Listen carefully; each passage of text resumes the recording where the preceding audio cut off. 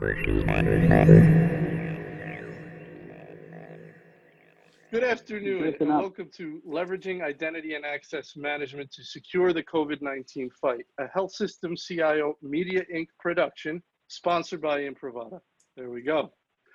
Little housekeeping before we get started. My name is Anthony Guerra. I'm the Editor-in-Chief of Health System CIO, and I will be your moderator today. We got a few live features, interactive features we're looking forward to today. Of course, questions and comments, feel free to send them in at any time, and we will take them later in the program. We're gonna have a little poll later, which should be fun, and you could download the deck by using the URL on your screen.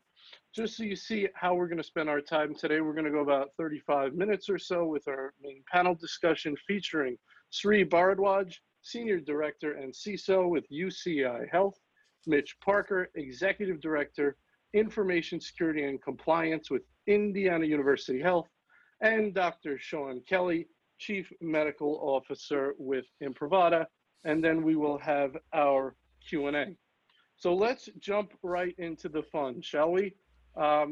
Sri, why don't we start with you? Can you give us an overview of your organization and your role? UCI Health is a academic medical center based out of Orange County, California. UCI Health, as any academic medical center, has got a huge research capability coupled with a school of medicine that is teaching students to be doctors. So we've got residents and we've got a series of programs that help support all of our students who go through the process. We do have a large hospital right next to Disneyland. So anybody who comes into Disney and has an event normally comes into our ED. So people know us from that perspective. We're right off the 5 freeway, which is another big draw in Orange County, California. Our organization, over 450 beds with quite a few outpatient clinics as well as ambulatory surgery centers, well known from a cancer perspective for being one of the sought-out places for all of Orange County, and a big part in catering to GI patients in the region. Those are my opening remarks, Anthony. And for folks who do not know me, I do a lot of work outside of UCI Health, co-chair of the AHIS, which is the American Executives for Health Information Security, with the CHIME organization, and also executive committee member for the Cyber Health Care Security Council. That is a public-private partnership between both health sector and CMS and HHS. Thanks. Excellent, very good. Thank you. Looking forward to the chat. Mitch? So, I'm Mitch Parker. I'm the Information Security Officer for Indiana University Health, based out of Indianapolis, Indiana. We are a 16-hospital health system with operations all over the state of Indiana. We also have a large amount of outpatient clinics, and because of our size and scope, we deal with situations not only with a large academic health center, but also with critical access hospitals in the middle of nowhere. So we see the full spectrum of issues. And as part of the full spectrum of issues we talk about, and part of them has been dealing with some of the telecommunications issues over the past few weeks. Can you all hear me still? I can hear you. I can hear you, Mitch. Great. Yeah, we can hear you. So we've all had our challenges over the past few weeks, and our health system is no exception to the rule. So I guess we can pass over to Sean. Yeah, very good. Sean, a little bit about your organization and role. Great. So my name is Sean Kelly. I'm the Chief Medical Officer at Imprivata.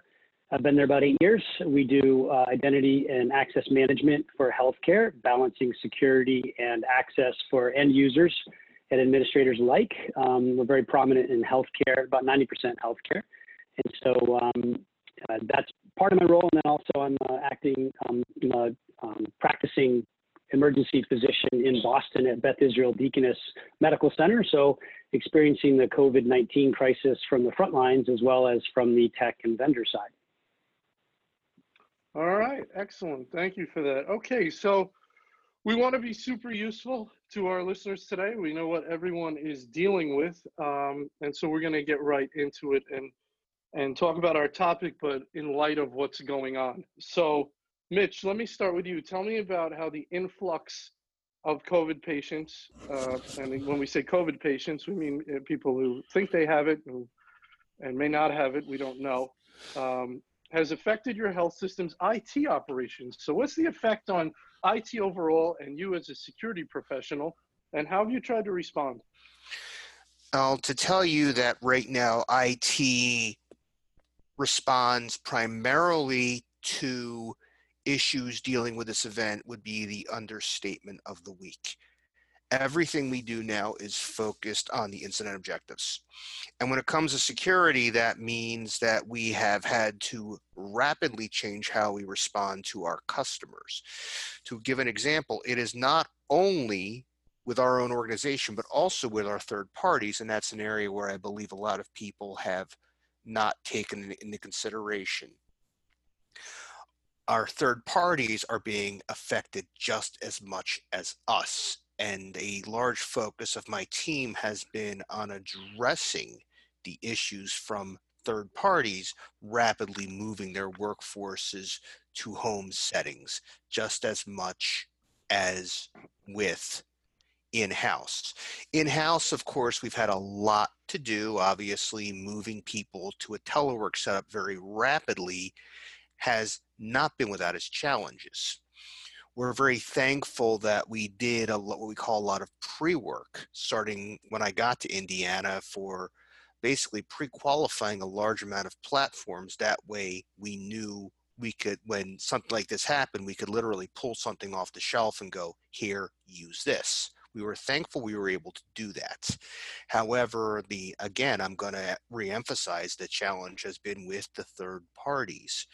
And a lot of our third parties, like every other healthcare system in the world, have followed the Sun operations, be it technical support for medical devices or even billing and coding. Everyone's got operations outside the United States that support their business in some way, shape, or form, whether you're a 25-bed critical access hospital or you're a 2,000-bed hospital in New York City. You are affected worldwide. So there's a cascading impact, and we literally have to evaluate every situation as it comes up to make sure we're meeting incident objectives and, more importantly, meeting the needs of the patient. Quick follow-up, Mitch. You talked a little bit about some things you've done to put you in a decent position or a better position than you might have been. Tell me at a high level, what does that mean? What are some of the things you've done? And sort of how do you define an organization that's better equipped to deal with this than one who isn't? What does it look like? So what we've done is we've done a lot of pre-work on certifying items such as collaboration platforms. So we worked as we brought in new technologies, we have a third-party risk team that looks at them, and we looked at the scope of what we certified. That way we had like a basket of solutions we could pull out because we had already done due diligence on them. So I'm going to give a perfect example. Last week, when they issued the guidance on telehealth, we had already evaluated a number of solutions because of scenarios that we had encountered. Perfect example I'm going to give is tumor board. We have tumor boards with Indiana University School of Medicine, which means that I've got physicians from all over the state of Indiana who are attending virtual tumor boards. So this is a scenario. I had this when I worked at Temple Health, and I got it here now, where they got to collaborate. I got to make sure it's compliant with a security rule and prove it to our lawyers. So part of what I did is pre-certified a number of platforms because of collaboration requirements for tumor board. We were able to rapidly turn that around, and when relaxing the telemedicine rules happened, we said, yeah, we can use our telemedicine platform, but if we can't rapidly onboard people on there, we have options A, B, C, D, E, F, and G, and H, because we had pre-certified for tumor board, pre-certified for instant messaging, and pre-certified for a couple of other uses. So it's about knowing what your security capabilities are and being able to effectively say, hey, we've used it for A, we can also use this for B, and make sure that we're in compliance with the security rule, which, by the way, that ruling on telemedicine said you still got to do that to the best of your ability. Okay, very good. Very good. I want to follow up on that in a little bit, but Sri, I want to go to you. Tell me what's going on at your shop. So from our perspective, we've always had the ability to work from home, so that's not an issue. The issue that we more experience is around provision for virtual care, right? So there's a lot of tools, technologies that are out there that can be used for virtual care. We use the Zoom platform for virtual care capabilities, and of course, like every other organization that has been struggling with video conferencing, and everybody works from home. Everybody's on conference calls, so it does impact and put a stress on the Zoom platform as a whole. But because of our relationship with Zoom, we're able to keep it going, make it work effectively and functional from that perspective. Number one. Number two, our security processes, policies, procedures surrounding identity and access management were tested purely because now we've got several people performing different roles in the organization traditionally, but now because of the way they are changing the way they perform traditional roles. For example, we pulled a nurse who was on the floor who could not, and who was providing support for patients on the floor. We've got a lot of nursing who is in surgical areas, which we had decided to reduce our elective surgeries. Now we've got nursing folks who could do, who could provide support for patients in other parts of the hospital, right? So changing roles, changing identity from a access management perspective was another key factor. We have a process, we have a structure, we put that in place, fairly straightforward and simple. The last thing I think is connectivity, right? We have a lot of people working from home. We have various capabilities connecting via VPN, via Citrix, remote desktop, all capabilities possible for all of our folks to actually attend and get to keep their things going. We did not decelerate any major events or activities for us, but we allowed our people to work from home as much as possible. Those that were delivering direct patient care, obviously not, but anybody outside of that were able to work from home without a problem. Very good. All right.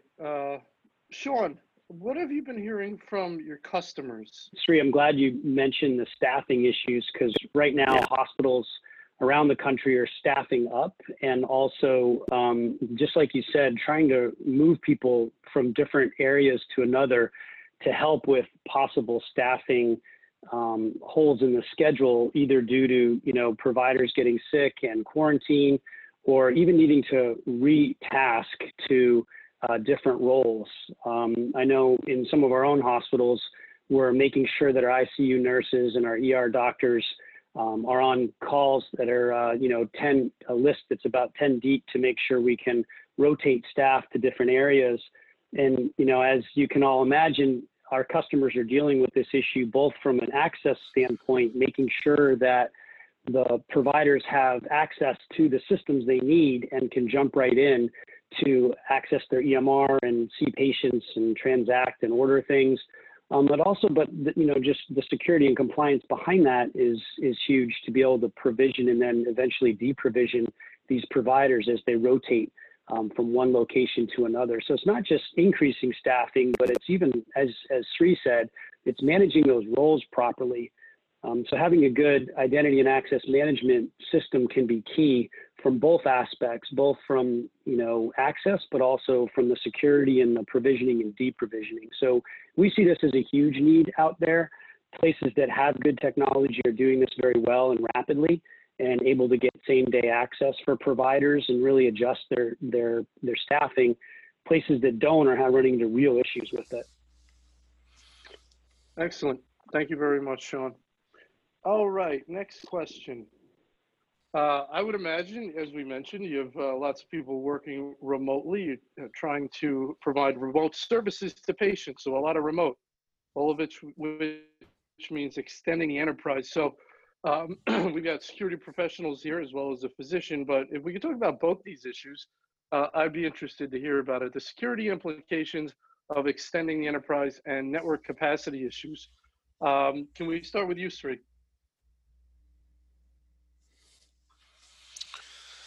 So from a capacity perspective, we've always watched for the capacity. Luckily for us, we had additional capacity that we had not utilized.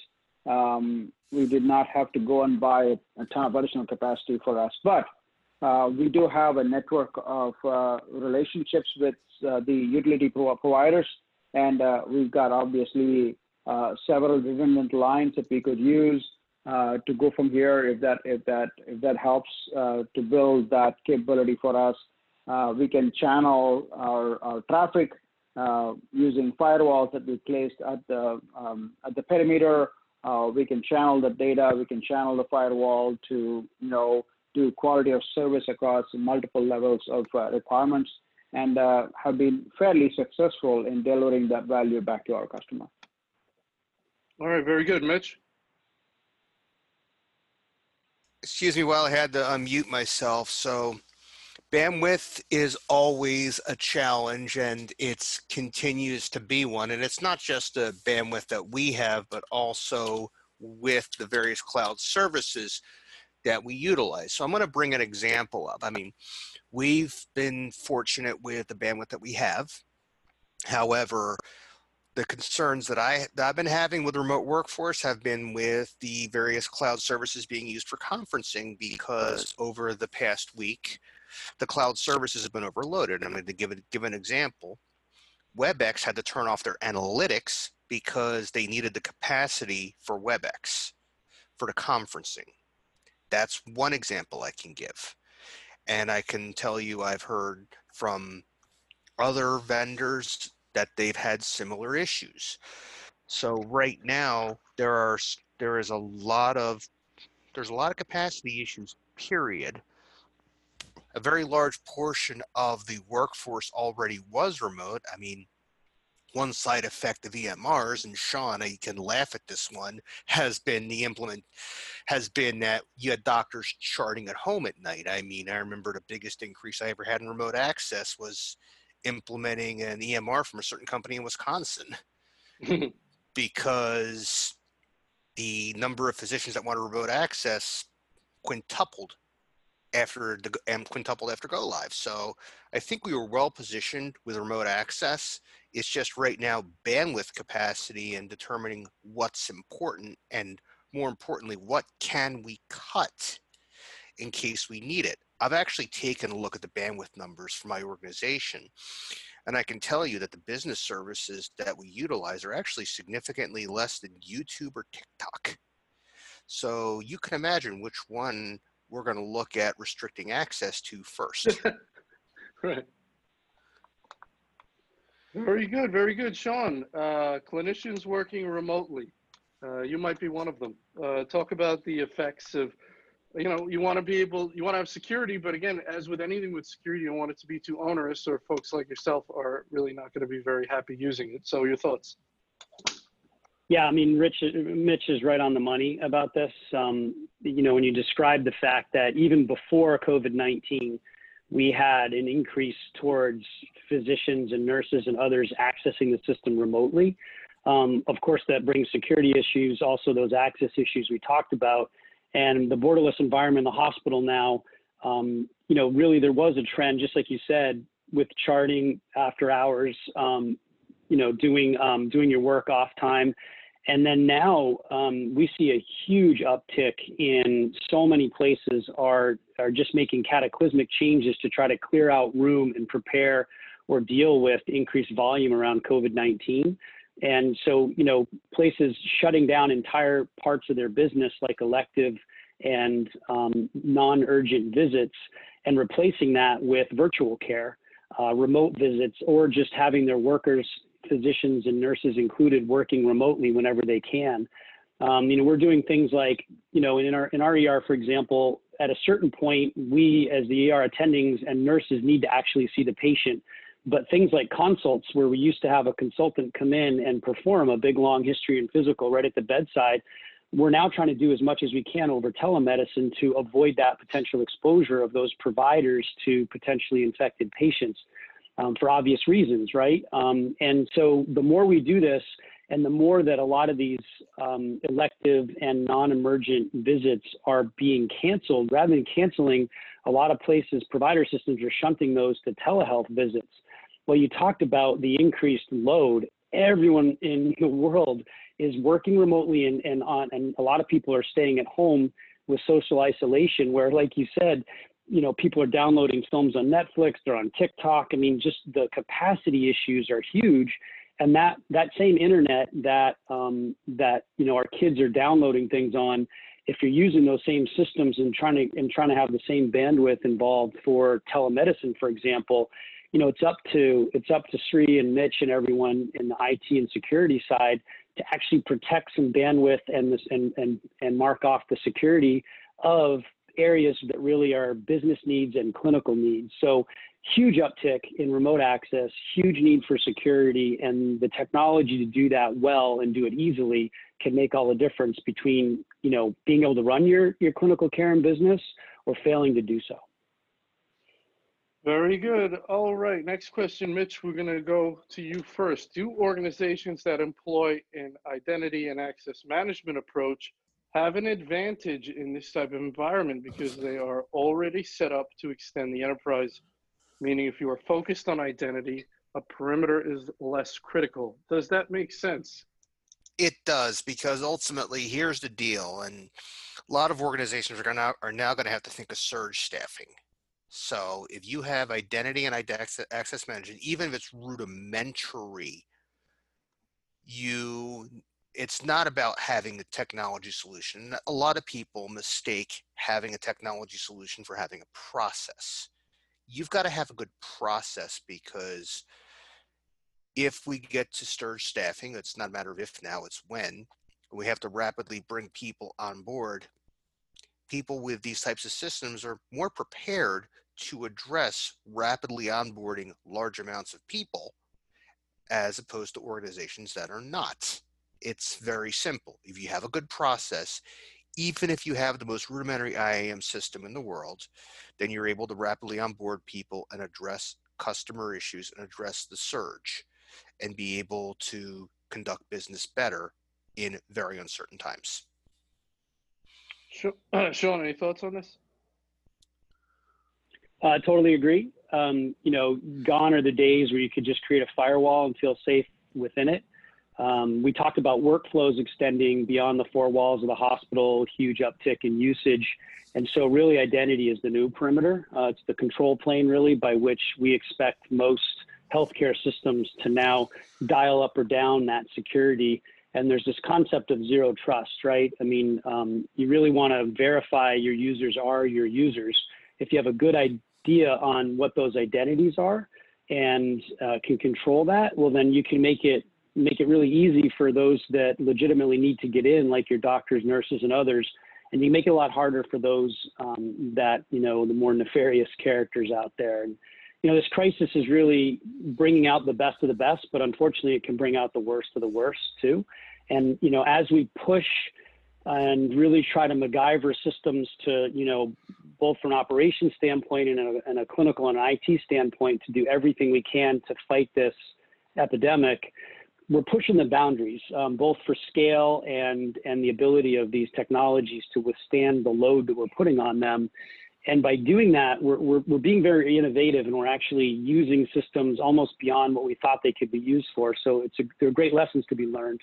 But with that comes a higher degree of risk. And with that risk, there are a lot of entities out there, and the cybersecurity risk is real. Phishing attacks are real. Fraud is real. And unfortunately, we're seeing a huge uptick in attacks there. So you have to be as vigilant as ever, perhaps more so, while trying to open the systems up. And identity is really the only way to do that well. Sean, I want to ask you, as a physician now, in this environment we're in now, you probably have a lot of people like Sri and Mitch having to have conversations with physicians about things that the physicians want to do, things the organization wants them to do somewhere else, do it here, do it there, do it remotely, do it this way, security implications perhaps of things they need to do differently. Can you give advice to some of our security IT professionals on the line about how to have those conversations with physicians and have them come out positively? Yeah, absolutely. I think from the clinician's perspective, it's almost like our nurses and I were talking about this the other day. It's like our house is on fire, and don't come to us and talk to us about anything other than like a better extinguisher or a better sprinkler system or anything that helps with that house fire. Any other concerns? Like we're not hearing it. We're really focused on patient care. We're dealing with a lot of non-IT issues, which are just some crazy issues, right? We don't have personal protective gear. Mm-hmm. We have staffing issues. We have our own issues trying to worry about, am I going to bring COVID-19 home to my wife and kids, right? So there's a ton of stuff that operationally and clinically and patient safety wise, clinicians are dealing with. And so you really want to focus on how the IT and the IS side of the house can help clinicians. But actually, Anthony stole my Ask a Panelist question. And so maybe I will ask that back, because the hospitals that we see doing really well at this are working with really good leadership on the IT and IS side, like Sri and Mitch. And you can hear through their comments, they were prepared for this. Like they are already scaled up and ramped up. They'd already done due diligence around some of these systems that they knew might come about. They'd looked into Zoom, they'd looked into ways to actually push virtual presence. They'd already put an IAM system in place and gotten ready for when remote access needs were going to increase. So kudos to them. And my question for them was actually the converse of your question. What are your recommendations, Mitch and Sri? What are your recommendations to the clinical side of the house on how best to deal realistically with the IT and the IS needs around what they're trying to do to care for their patients? Sri, let's go to you first on that, please. So let's talk about where we are today compared to just a few years ago, right? We were slow to adopt the cloud, slow to adopt newer technologies. As a healthcare industry, right? As a healthcare industry, we were kind of, in some respects, even today, behind the times. What we've now done is we've now starting to adopt more.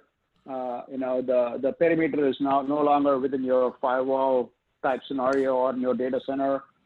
You basically have no perimeter in a way, and then you want to figure out how you evolve as an organization with tools, technologies, capabilities, and so on and so forth. For physicians, we tell them, number one, get them to understand how security works in their organization, irrespective of what organization they work for. Get them to understand how security works. Why? Because it is the patient's trust that we are talking about here. And the minute you have one of those, what I would call headlines, having a hospital having a breach or anything like that, really puts the entire hospital system in a bind. So learn, and especially newer technologies are there.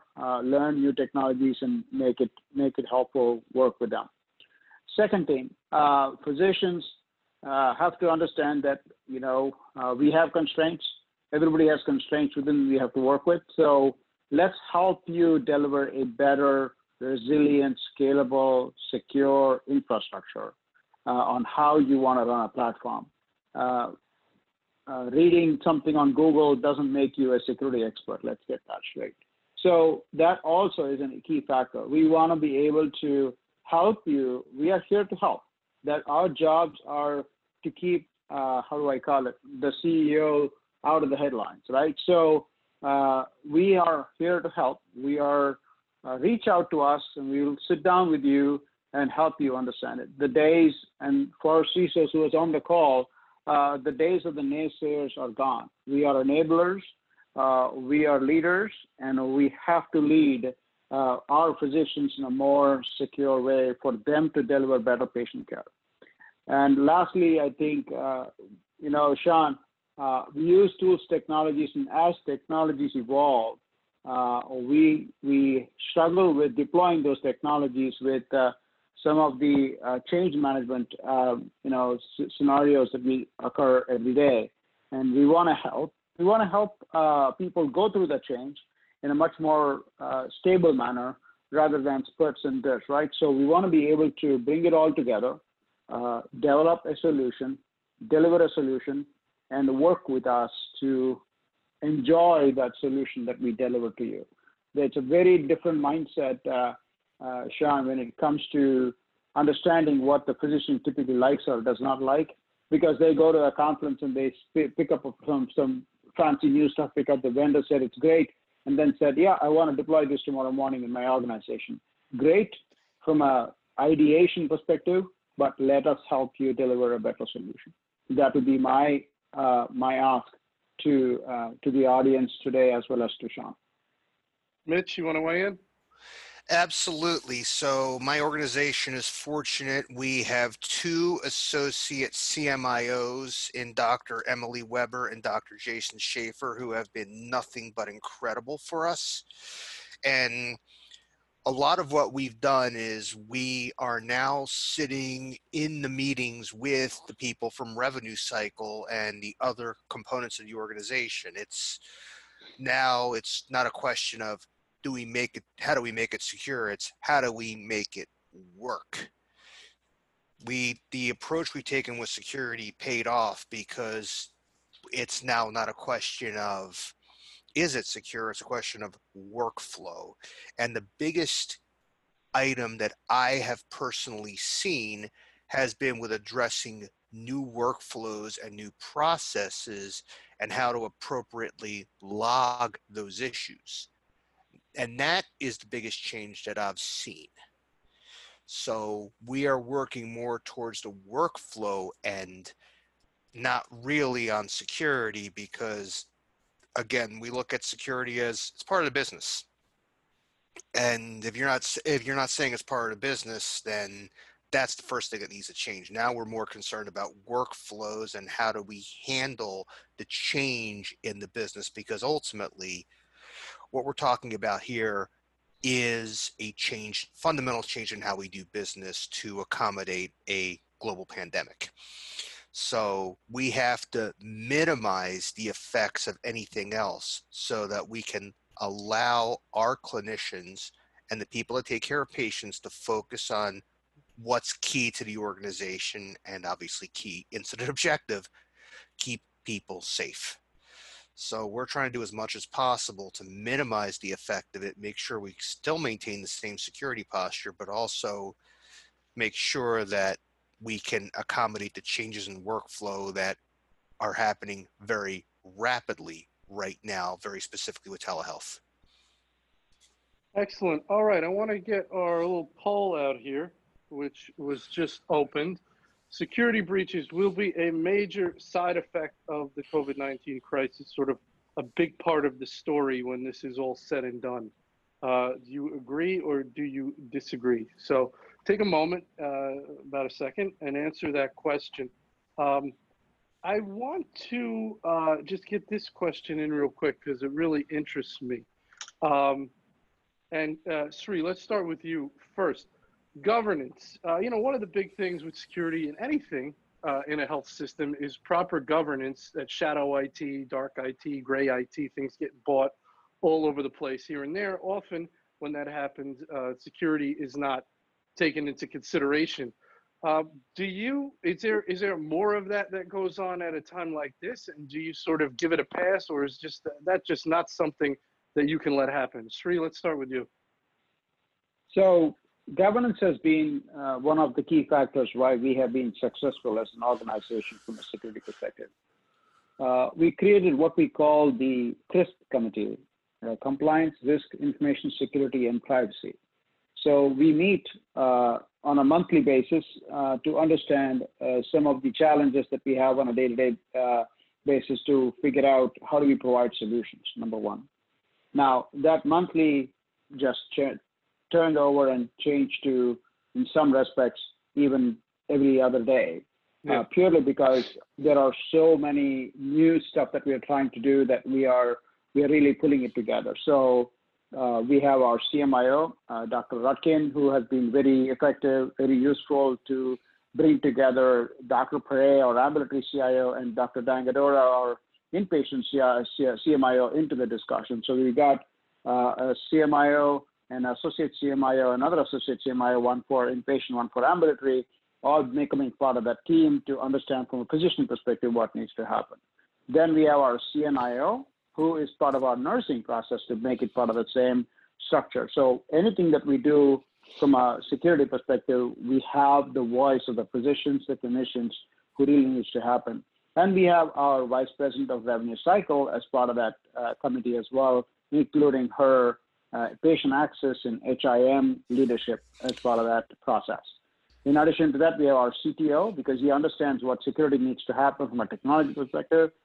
And we also have representation from operations. So one of our admin directors is also part of that process. So it's a what I would call a multifunctional, multidisciplinary committee that makes decisions not just for IT, but makes decisions for organizations.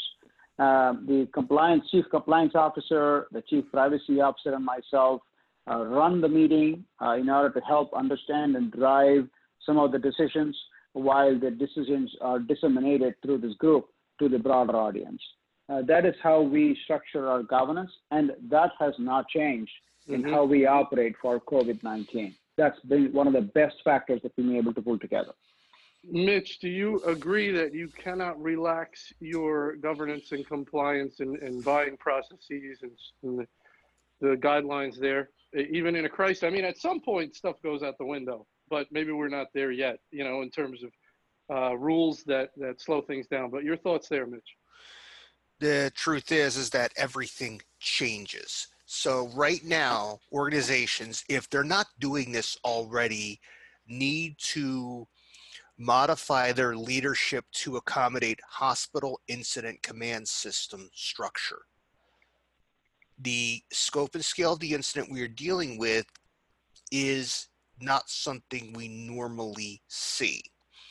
And so moving to that type of structure is what organizations need to do to address their governance issues first, because whereas before this incident, you had a whole host of objectives, now you have a lot less, and you need a structure focused on it that takes the leadership from the previous structure, adapts it for hospital incident command system for better response. And yes, vetting of products is part of that, because that falls under safety. You need to be able to accommodate for security as part of HICS. And that means either as a specialist or as part of safety or as part of product acquisition. It needs to be in the HICS structure of your organization. And as your organization has its planning meetings and sets objectives for time periods, that anything involving large equipment purchases or any type of purchase in the support of patient care or security in the organization needs to be in there. But I think the big challenge a lot of organizations are going to have is going to be with the shift in governance from traditional organization governance over to HICS. And that is where people that you previously would not have in these types of positions are going to be advising your senior leadership. And they need to be aware of security and the requirements. So again, we're going to see that shift more and more over the next few weeks, and people need to be aware of this. Sean, you want to weigh in? Yeah, again, I'm not surprised that both these guys come from very functional systems where they've had processes in place. I love both their points, and I just want to highlight a couple things out of what they just said. Sri talked about the fact that they already have a standing governance and committee. It's now more important than ever. But instead of meeting like once a month, it's meeting like every day or every other day. So it's certainly there's stress under the system. But the other thing I wanted to point out is, every major player in the hospital that's able to bridge the gap between the clinical, the technical, the business, the security side of the business, they're all there and functioning together. They've got CMIOs, CNIOs, CMO, CNO, CTO, just about every member of the C-suite is in there in their proper role, advocating for their particular part of the puzzle they need to advocate for. And then, Mitch brought up an incredibly important point too. In times like this, where you hit either mass casualty or disaster, the incident command structure goes in. As an ER guy, I love this, right? Because it's like now it's highly operational. And in some ways, hospital and provider systems that are good actually can get more functional during this time because they sort of are really forced to strategically and operationally focus on what really matters. And some of us like to say never waste a good crisis. Mm-hmm. Obviously, you don't want a crisis, but when a crisis happens, if you have the right setup, you can actually react to it. You can be more agile, you can be more nimble, you can be more definitive in your decisions, as long as you can react when you realize it's going in the wrong direction. And so, and I think that these guys said it, you see the pace of meetings accelerate, you cut to the chase more, you make sometimes big moves for your hospital system, and then you reassess because sometimes, you went left and you should have gone right, or you need to just course correct a little bit. The governance is absolutely 100% still important. And like you said, more important. The problem is not getting so lost in the detail that you're actually blocking things from happening operationally. And so you need the people at the table to say, well, wait a minute, in the interest of security, we need to do this, but we also have to preserve the ability to actually access the system. And here's how we need to do that. One of the biggest weapons we have in our arsenal is technology, making sure you have the right technology to do this. And that's why experts like CISOs working with CTOs and CMIOs can actually do that. And then when you bring the vendors in, there are certain vendors who act like strategic partners who know when to just listen to what their customers need. And what I've found is, even though nobody wants to take an email right now, I mean, nobody wants to deal with anything other than this crisis. But when you're a strategic partner, you have friends, and when they reach out to you asking for more licenses or, headroom on that license count, or, hey, I have a technical issue, can you integrate with this other vendor? We take that call personally on cell phones, on emails, and, working together, it's actually been really inspiring to see how much we can get accomplished in so short a time. And so I'd say the governance piece extends even to the business relationships with vendors. And Mitch said this earlier too, really vetting all that out, and Sri did too. Understanding where each vendor is in your ecosystem and how to work with them, and then having personal connections and executive sponsorship on both sides, we can really get a lot done in this crisis and have already, and we're learning as we go. Very good. All right. To the poll. Let me see. I want to see if your guesses as to the results here. Mitch, what's your best guess on the breakdown of the results before I share it? I'm going to say that the majority of people are going to agree that there will be more security breaches. Well, that gives you a lot of wiggle room, just saying majority. So well done. I would say close to 75% agree. Now we're talking. Now we're talking, putting your money where your mouth is, so to speak. 75% for Mitch. Sean, what do you say? 84% agree. 84. I got to write down because you'll change, what you said. I know how you are. And Sri, what do you say? How many agree? I am a little bit more positive about our folks, and hopefully we'll do the right thing in my world. So I would go with about 60%. 60%. All right. Well, the result is, and I'm going to share that, 80% agree, and there we go. 20% disagree. So I guess that's going to be Sean. That's going to be Well, Sean. I don't know. I might have overbid the showcase, so it probably goes to Mitch. We need more formal rules on the. That's right. I should have bet $1. Very good. Very good. All right. Well, we can laugh in a crisis, right? That helps get us through. So let's sneak in our Ask a Co-Panelist question. Sean, you've already gone. So Sri, let me start with you. Do you have a question? You can either ask the same question to both or one question to either, or whatever you want to do. You have a question for either of these gentlemen? So, Sean, from an Imprivata perspective, what advice are you giving to your customers today, and how are you helping your customers to get through COVID-19? Thanks, Sri. Call us. We'll try to do whatever you need. We've been doing a number of different things. So from a license perspective, we've been just giving headroom or even free licenses in some cases for people to use over the next few months, and we'll settle up later. If you want to keep them, keep them. If not, that's fine. Just use them to get through the crisis. We've been doing things like some places like Yale have used our location, our identity access management system with single sign-on to track potential exposures to staff. So if you think about it, we know on every endpoint, whenever someone taps in, and depending on the geographic mapping of those machines at the system level, you can actually track if some patient turns COVID positive. You can see all the providers exactly when and where they logged in, and therefore, if they had a potential exposure, you can deal with that operationally however you want. We've had other places looking to potentially link in and work with apps where they're logging providers' temperatures in case they're at risk of showing symptoms. We've had other places where we've actually been using patient devices because they're limiting visitors for infection control reasons. So we're looking to help them basically give iOS and other devices so that patients can check them out and use them to stay in touch. Family members can use them to stay in touch with their patients that are in the hospital because they can't visit them physically.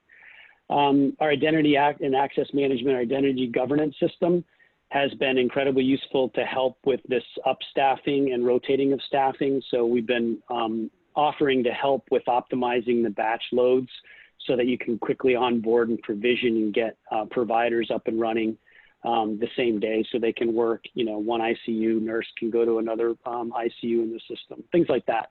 And I think the most interesting part is we've just taken a whole bunch of calls where places are asking either technically or operationally things, and we love hearing from them. And then we actually have a task force we created where we can turn it around usually in a day and get right back to them to say, here's what we recommend, here's what we can do, and we're looking into the rest. Very good. All right. Before we go, we're just about out of time, but I want to give Mitch a shot to ask a question to his co-panelists. Mitch? So Sean, are you, as part of your task force, are you going to be hopefully standing up a team to help providers address surge capacity using Imprivata? Yeah, absolutely. So the idea is, first of all, give more room on the license counts, and then the identity and the governance systems we have allow for really good onboarding and provisioning and then deprovisioning after. And what we have is like the ability to, normally there's a whole chain of approvals that need to happen, and there's ways that you can work with that to streamline all that, to quickly upstaff and then rotate people over even within your staff so that they can have the privileges they need even within the EHR at the SER level. It all depends on your roles definition. And so we've got like a hit squad that can help optimize all that. I mean, very few places are looking to put in a new technology right now if they don't already have it, but we have that deployed at a lot of large health systems across the US. And then just from the single sign-on and the EPCS perspective, again, a lot of our customers have that in place, and we can simply just increase the license count above what you normally need, and then let you get in there, put things into action, and then we can figure out and true up later, or even not, just give you those licenses for a while. So basically, anyone that wants anything from us should just contact us, and we'll do what we can to help out. And I got to say, a lot of our customers have been very creative, particularly around the analytics piece. Trying to figure out, they've got some coders and things, and just compiling reports on some of the data about where both patients and providers are touching their system and the usage. Remote access is another huge thing. We're giving away just remote access licenses for two-factor authentication so that places can just move their workforce to virtual and still maintain the security. And, you know, we're just kind of giving that away right now. All right. Well, that's about all we had time for today. Regarding continuing education, if you need a certificate for your CEU program, you could use the final slide in this deck. You'll get an email when the on-demand recording of this event is ready to go. If you want to sponsor one of our upcoming events or book a custom event, you can reach Nancy Wilcox from our team, and you can go to our website to register for our upcoming webinars. With that, I want to thank our panel very much. I know everyone's very busy, but I appreciate you coming and sharing some of the things you're up to, hopefully for the benefit of our audience. Sri Bharadwaj, Mitch Parker, Dr. Sean Kelly, and I want to thank Imprivata for sponsoring this event and making this important conversation possible. And it sounds like from what Sean's saying, being a very good corporate citizen and helping out their customers and non-customers and the community at large. So with that, I want to thank you for attending, and everybody have a wonderful day.